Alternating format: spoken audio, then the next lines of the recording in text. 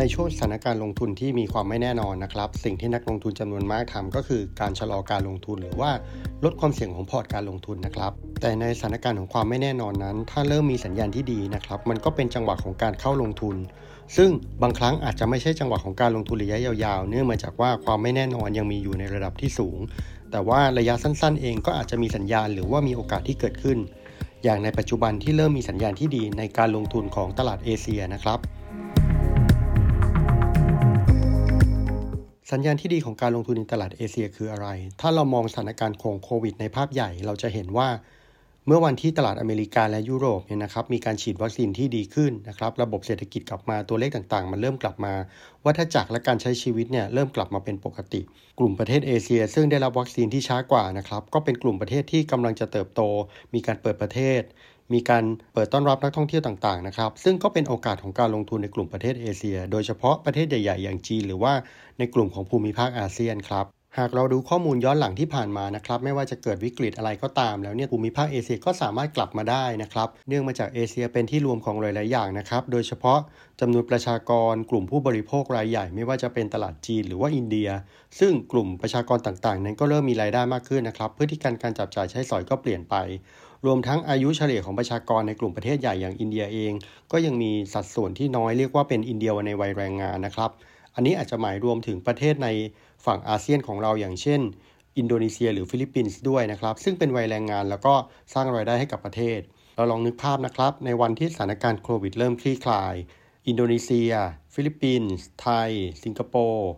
มาเลเซียเปิดประเทศได้นั่นหมายถึงว่ามันจะเกิดการเดินทางของนักท่องเที่ยวจำนวนมากวัฏจักรต่างๆของเศรษฐกิจต่างๆก็จะเริ่มหมุนเริ่มกลับคืนแม้ว่ามันอาจจะใช้เวลาไม่ได้กลับคืนได้ภายในปีนี้นะครับแต่ว่าทุกสิ่งทุกอย่างจะค่อยๆดีขึ้นถ้าเราดูในแง่ของตัวเลขเศรษฐกิจนะครับเราจะพบว่าตลาดหุ้นเอเชียยังอยู่ในระดับที่ถูกกว่ากลุ่มประเทศอื่นๆโดยที่ถ้าเราดูดัชนีของ Asia X Japan นะครับก็ยังอยู่ในค่า PE ratio ที่ต่ำกว่า World Index หรือว่า S&P 500ของอเมริกาหรือ Earnings per share นะครับอัตราการเติบโตของกำไรสุทธิของบริษัทในเอเชียก็อยู่ในอัตราเปอร์เซ็นต์ที่สูงกว่าโดยภาพรวมนะครับอันนี้ยังไม่นับถึง Dividend Yield ซึ่งมีอัตราการจ่ายปันผลที่ดีกว่าเช่นเดียวกันถ้าเราดูเป็นรายประเทศที่เราเห็นความน่าสนใจนะครับนั่นก็คือประเทศใหญ่อย่างจีนเศรษฐกิจจีนมีแนวโน้มในการฟื้นตัวแล้วก็ทยอยผ่อนคลายมาตรการต่างๆในการควบคุมการแพร่ระบาดของโควิด -19 นะครับซึ่งไม่นับรวมถึงโอมิครอนซึ่งเราพบว่าความรุนแรงของเชื้อเนี่ยมีการลดลงเรื่อยๆเพราะฉะนั้นก็มีโอกาสที่จีนนะครับเขาจะผ่อนคลายหรือว่าใช้ความเข้มงวดในการดูแลในการควบคุมน้อยลงนะครับนโยบายของภาครัฐจีนเองก็พยายามจะช่วยเหลือธุรกิจต่างๆนะครับแล้วก็เป็นปัจจัยสำคัญที่หนุนตลาดหุ้นจีนต่อเนื่องในช่วงหลายเดือนนับต่อจากนี้สำหรับมุมมองของบลจ.บัวหลวงในอนาคตนะครับเรามองว่าปัจจัยขับเคลื่อนระยะยาวของธุรกิจจีนเนี่ยยังคงมีความต่อเนื่องไปได้อีกหลายปีนะครับเนื่องจากนโยบายที่ชัดเจนวางแผนไว้ต่อเนื่องแล้วก็มีเสถียรภาพทางการเมืองที่มั่นคงทำให้การดำเนินนโยบายต่างๆเนี่ยเป็นไปด้วยความชัดเจนแล้วก็นโยบายต่างๆก็มุ่งหวังเพื่อให้เศรษฐกิจจีนเติบโตอย่างมั่นคงแล้วก็มีรากฐานที่แข็งแกร่งนะครับไม่ว่าจะเป็นการให้ความสำคัญกับการพัฒนาด้านเทคโนโลยีนวัตกรรมเพื่อผลิตสินค้าที่มีคุณภาพมากขึ้นหรือว่าแนวโน้มการบริโภคสินค้าที่เป็นสินค้าที่มีคุณภาพเป็นสินค้าที่มีระดับมากขึ้นนะครั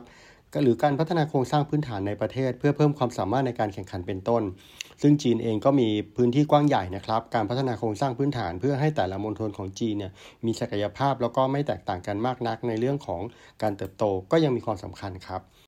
ขณะที่ฝั่งอาเซียนเองนะครับก็มีการส่งออกที่แข็งแกร่งมากขึ้นนะครับโดยเฉพาะสินค้าโภคภัณฑ์และก็สินค้าเกษตร